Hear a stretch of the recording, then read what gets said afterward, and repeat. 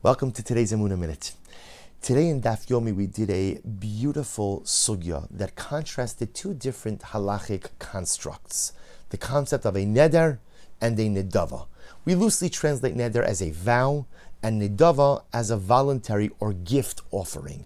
This often comes up in the realm of sacrificial law, karbanos. For example, a person says, Hare alai, I hereby take upon myself to offer this particular animal as a karban. That's a neder. Versus a person who says, Harezu, this animal will be offered up as a karban, that is a nedava, a voluntary or gift offering. Now the truth is they sound synonymous, but the Mishnah actually explains that there is a fundamental difference. When a person makes a neder and says, Hare alai, this obligation is upon me, even if something happens to the designated animal, a person must provide a replacement offering in order to satisfy the vow.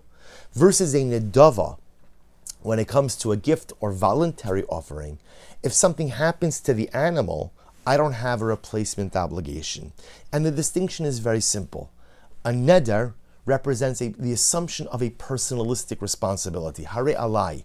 There is an obligation that is incumbent upon me. So therefore, I don't fulfill my obligation until I actually make good on the promise. A nedava, on the other hand, is a status that is conferred upon the animal. So therefore, the animal now becomes pledged.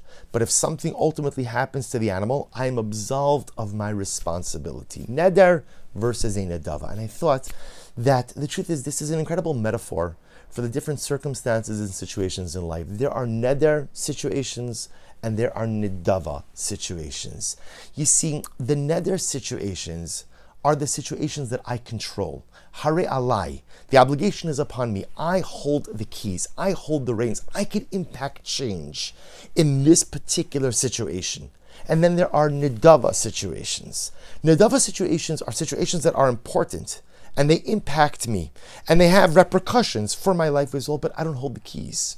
I don't hold the reins. I can't really affect change. So just by way of example, so often in life, we focus on nedava situations. The nedava situations are, let's say, how other people behave. My parents do this, my children do this, my spouse does this, my friends do this, and I need this person to act like this and say this and behave like this. And if only everyone else would do all that they're supposed to do, my life would be gewaldig. Everything would be great. See, here's the only problem. What everyone else does and the way everyone else lives, those are nedava situations. Harezu, it's important, but I don't hold the reins. I don't control how someone else speaks, and I don't control how someone else behaves, and I don't control what someone else does or what someone else doesn't do. Those are things that are beyond my control. Yet we tend to spend so much time focusing on nedava situations. We focus so much time on the things we cannot control and the things we cannot really impact or affect change on. Yet, we so often neglect the neder situations. You see, the neder situations, hare alai, refers to the things I do control. And there are so many situations in my life, so many circumstances in my life that I can affect change. There are things that I do control. There are things for which I do hold the keys. There are things for which I do hold the reins. Hare alai. The obligation, the responsibility is on me. I could make a difference. I could affect change. I could turn things around.